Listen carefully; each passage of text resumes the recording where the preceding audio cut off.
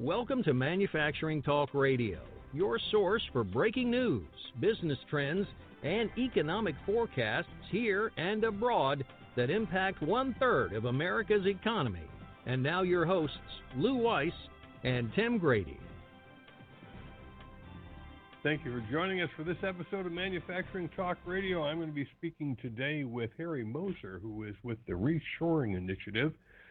And Harry's been working with the Reshoring Initiative for a number of years, trying to bring manufacturing jobs back to the U.S., and so we're excited to find out how we're doing in doing that. Harry, welcome back to Manufacturing Talk Radio.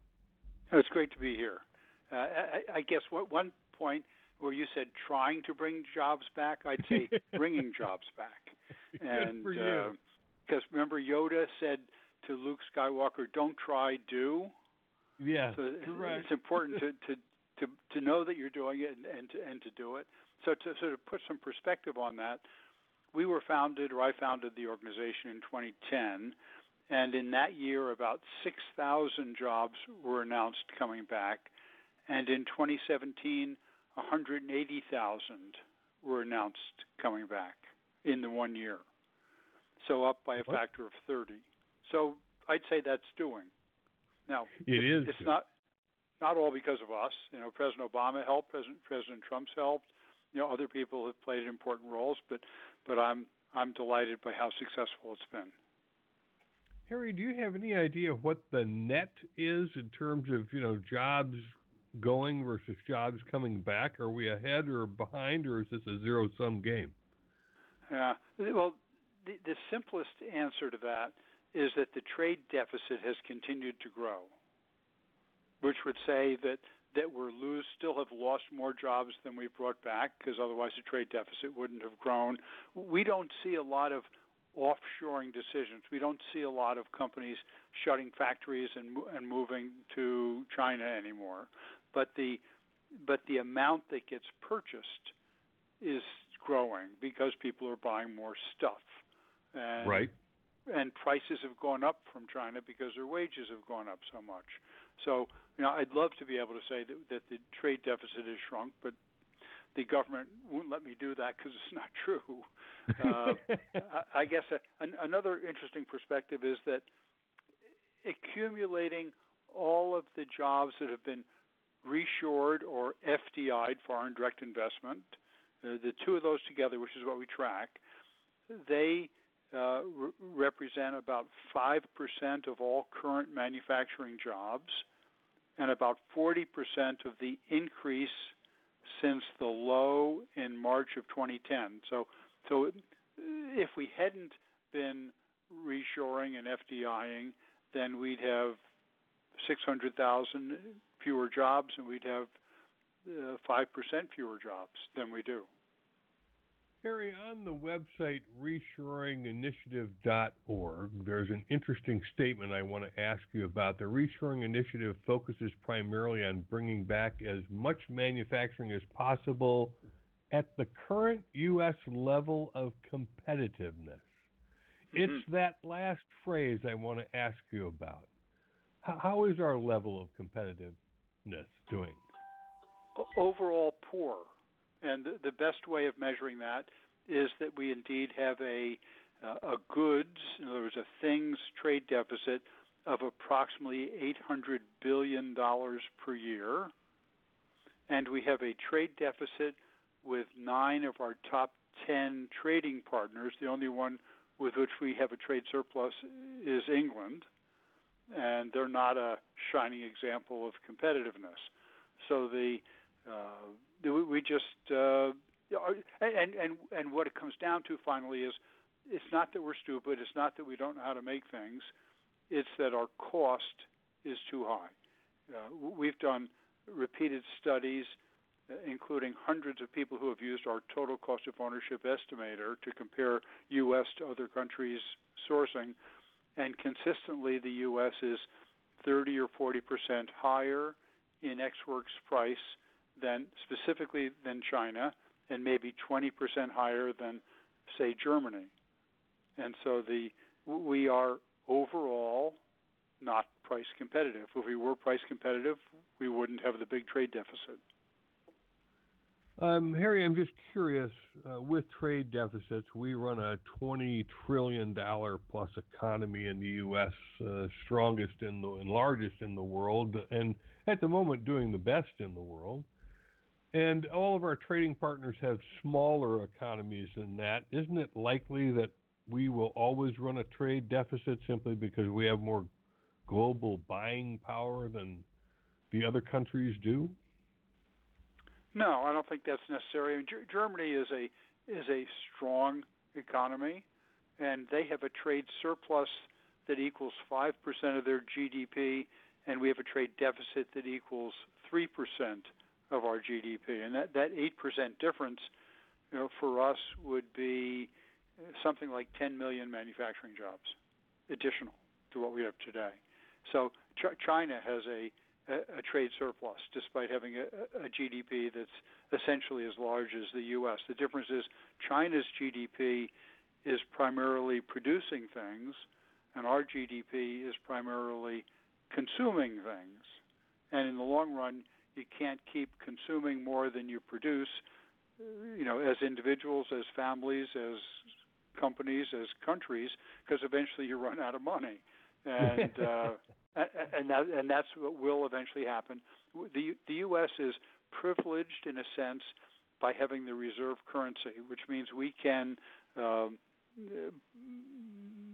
borrow money, we can spend money, we can get away with deficits, personal and governmental. We can get away with not being competitive, but by being the reserve currency, the dollar is forced higher. Other countries and companies park their money here. It drives the value of the dollar up, which is one of the factors that makes us not competitive.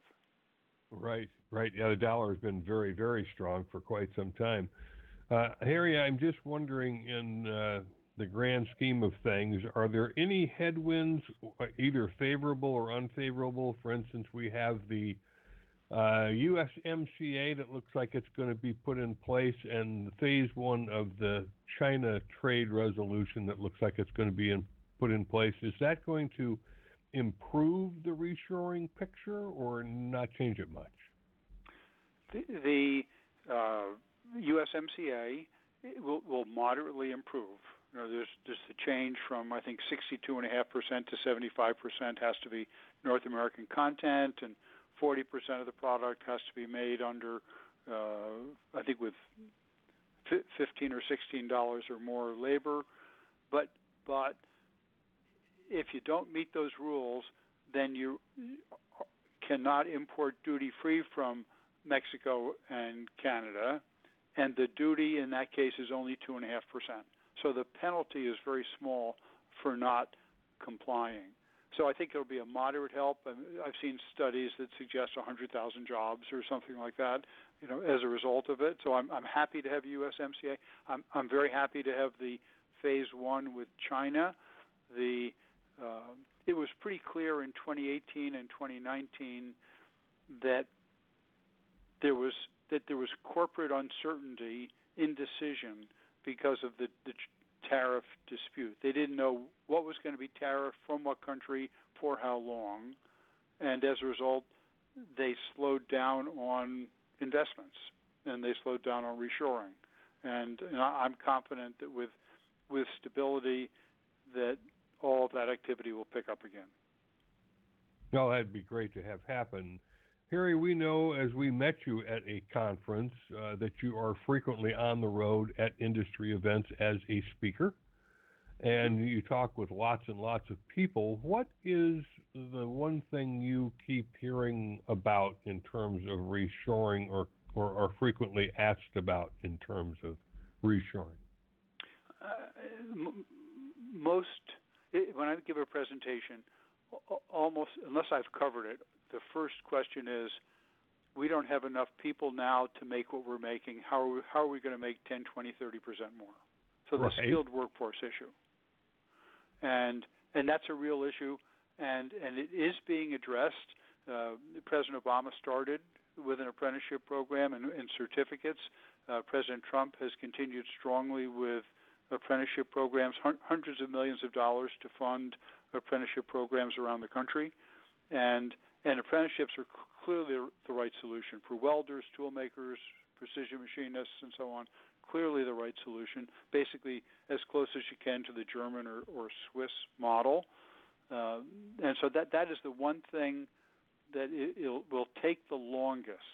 If we balancing the trade deficit in goods would increase U.S. manufacturing by 40%, and about 5 million jobs.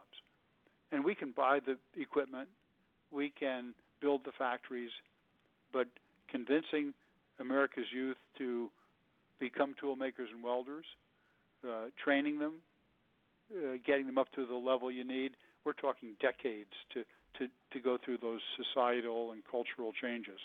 And so it's critical that we start now.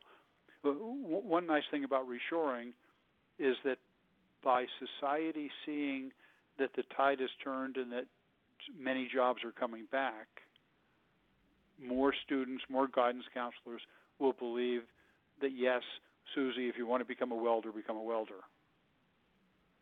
Okay. Anything else that you commonly hear while you're out doing presentations? Well, we hear most companies still make their sourcing decisions. In other words, where am I going to make the thing or buy the thing? Still make that decision based on price. They have something called purchase price variance. Where can I cut the price of that market basket of goods that I need to procure? And despite all the preaching by Deming, by Womack, by Shook, by all these experts in lean, that they should stop doing that and they should look at total cost of ownership, they still buy based on price because it's easiest to get a bonus by doing or promotion by doing so. And so we offer on our website the total cost of ownership estimator, which is free for companies to use, and they can use it two ways. They can use it to make smarter sourcing decisions. Where should I buy the product, or where shall I make it? And also for selling. So we helped a Woodridge, Illinois-based company use it to convince a customer to buy from them instead of China, and it saved them a $60 million order by having the customer see all the costs and risks instead of just the price. Well, there's some interesting lines in movies I hearken to, and one of them is when Doc Brown is talking about a part that fails in his car, and he says, well, look at that, made in Japan. And Marty says, what are you talking about? All the good stuff is made in Japan. And I know there are challenges in new markets. Japan for years did not put out a quality product, and then they went the other way with 0% defect, and probably the help of Deming, and they put out great products. China has gone through a similar curve. With the tariffs on China, a lot of companies began to look at Vietnam and Thailand and India. Are they kind of throttling up in terms of quality, Harry, or are they still a bit behind the curve? I would say China is still, on average, a bit behind the curve, especially in custom things. I mean, they're obviously great at making iPhones and televisions and things like that. And these other countries, they were probably pretty good at making what they made, and now all of a sudden they've had this surge of work. These other countries are a tenth or 5% the size of China. So if you start to move 3 or 4% of China's output over to Vietnam, all of a sudden Vietnam's swamped. And when you're swamped, your quality, you can't put the A team on everything because you just hired the B and the C team. And, right. Yeah. So I'm sure they're definitely having delivery problems. I've heard of at least one company that moved there and has already moved out because the wages went up so soon. So now they're thinking about either coming back to the U.S. or Mexico or Africa or somewhere. So China was an incredible opportunity for companies, and they certainly took advantage of it. That's largely history, and so we suggest that companies, instead of bouncing to Vietnam and then to India and then to Africa, that they should do the math and see if they can, and they should find that about 20% of what they've offshored, they'll be more profitable if they bring back, and at least get that 20% back here now. Well, interestingly enough, a lot of people are saying, "Oh, robotics is going to be the wave of the future. It's going to knock out jobs," which I find to be inaccurate in the overall. But one of the airline assembly plants just discovered that robots don't do dexterous, fine work as well as a human. I don't know if you have encountered or heard of that, or if you have any comments on, how a robot's going to help fill this skills gap. Let me first make a general comment on automation. There's been a lot of hype in articles about the robots are going to take all your jobs, tax the robots kind of thing. And, right. And so far it hasn't happened. The vast majority of the manufacturing job loss has been to offshoring. Approximately 5 million is how many we've lost based on the trade deficit, and just a small amount has been lost to automation or productivity. Now, can that change in the future? Yeah. Will it change somewhat in the future? Yeah. But the key for the U.S. is that to balance the trade deficit would increase our manufacturing by 40%, which means we can automate, and hire and hire and hire, and still probably not have enough people. So I believe it. So what we say is that the U.S. will lose more jobs to Chinese automation if we do not automate than we'll lose to U.S. automation if we do. Because if we don't automate, China's buying 3 times as many robots a year as we are, 4 times as many CNC machine tools.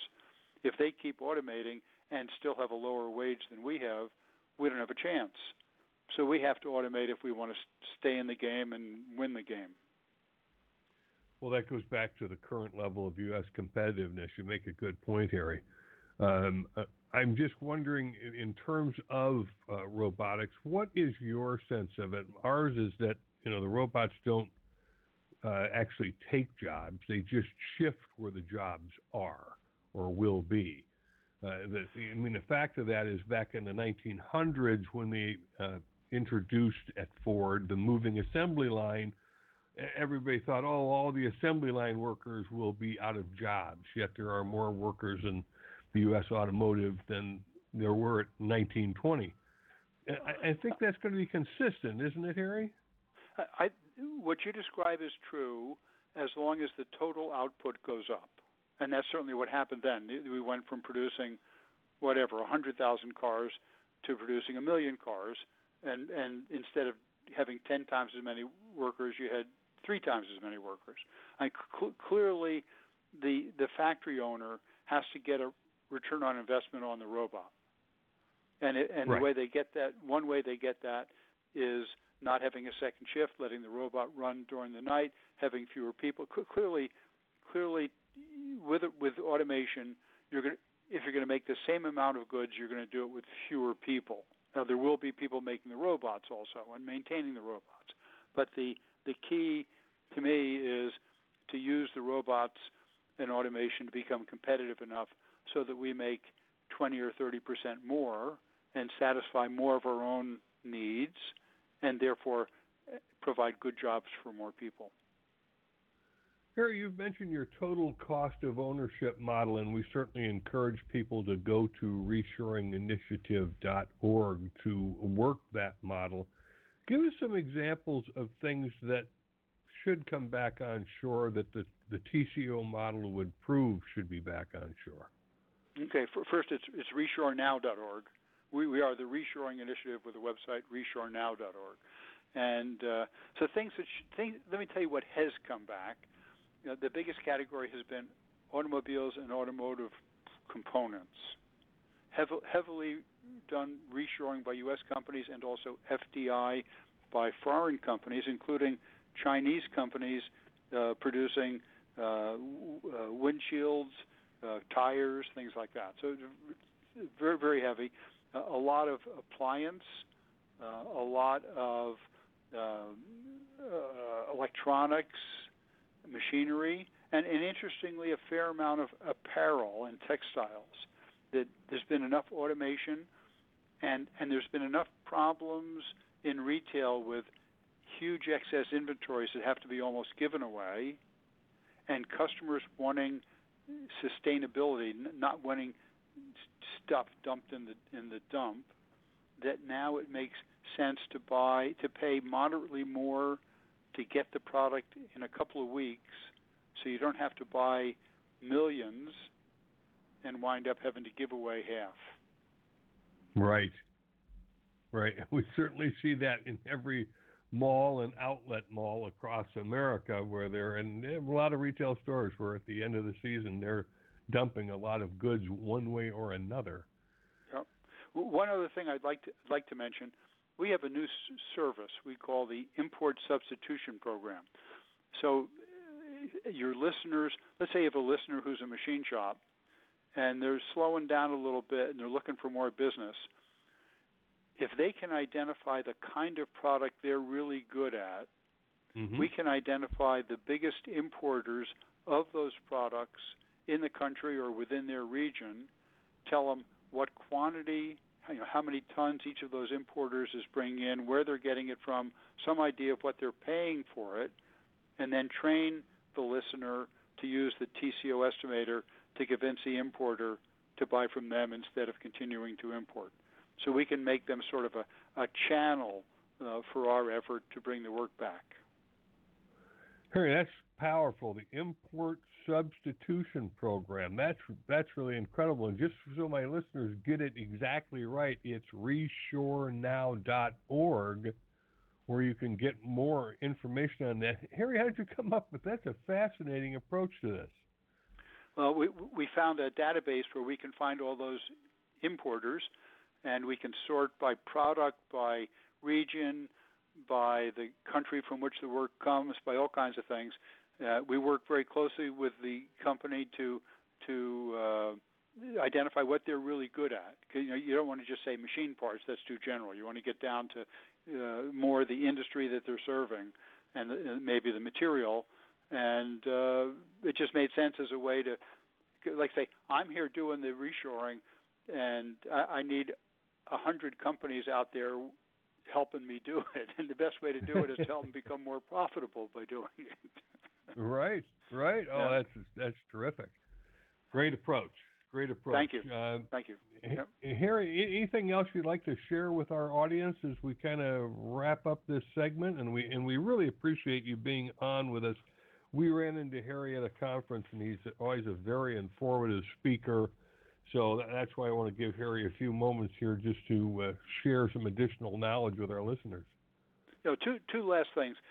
We have two national reshoring awards. One is the National Metalworking Reshoring Award, which we put on with AMT, NTMA, and PMA, and the winner will be announced at IMTS, the 130,000 attendee machine tool show in Chicago at McCormick Place in September. And wow. We still have until, I think, June to apply. And so companies that have reshored for themselves or for their customer, they can get on board, and they can find it on our website. They can find it on AMT's website and apply. And I'm the judge. I'd love to pick someone who heard about it on Manufacturing Talk Radio. We also have a Sewn Products Reshoring Award, which we put on with SEAMS, which is an association of sewing companies and textile companies. And we have three awards there, one for the cut and sew, like the job shops, one for the textile companies, and one for the brands, like Nike, something like that. So in either of those categories, metalworking or sewn products, love to have some of your listeners apply. And if they can't find it on our website, harry.moser@reshorenow.org, send me an email. I'll send you the link, and love to hear from you. Wow, that's terrific. I'm particularly pleased to hear that sewn goods to some degree are coming back on shore. That's excellent news to have you share with our listeners. That's great. Yeah, if you can bring sewn products back, you can certainly bring automobiles and electronics back. No doubt, no doubt. Well, Harry, thanks again for joining us on Manufacturing Talk Radio. We always appreciate your knowledge about what's happening in terms of reshoring, but it goes beyond that, obviously, and your import substitution program is an example of that. So thanks again for joining us. Thanks, guys. Appreciate it very much. Wonderful to be here. Appreciate what you're doing. Oh, thank you. And we appreciate what Harry Moser is doing with the Reshoring Initiative. It can be found at reshorenow.org. And if you want to send Harry an email, it is harry.moser, M-O-S-E-R, at reshorenow.org. You will also be able to find this show at mfgtalkradio.com, along with all of our other shows and links to our other shows, including the Women in Manufacturing, Where's Willie, Manufacturing Matters with Cliff Waldman, Full Time with Amy. Those are all under the Jacket Media Co. umbrella. So once again, thank you for listening to this episode of Manufacturing Talk Radio. Thanks for joining us on Manufacturing Talk Radio. You can hear our next broadcast each Tuesday at 1 p.m. Eastern Standard Time at mfgtalkradio.com. This podcast is a part of the C-Suite Radio Network. For more top business podcasts, visit c-suiteradio.com.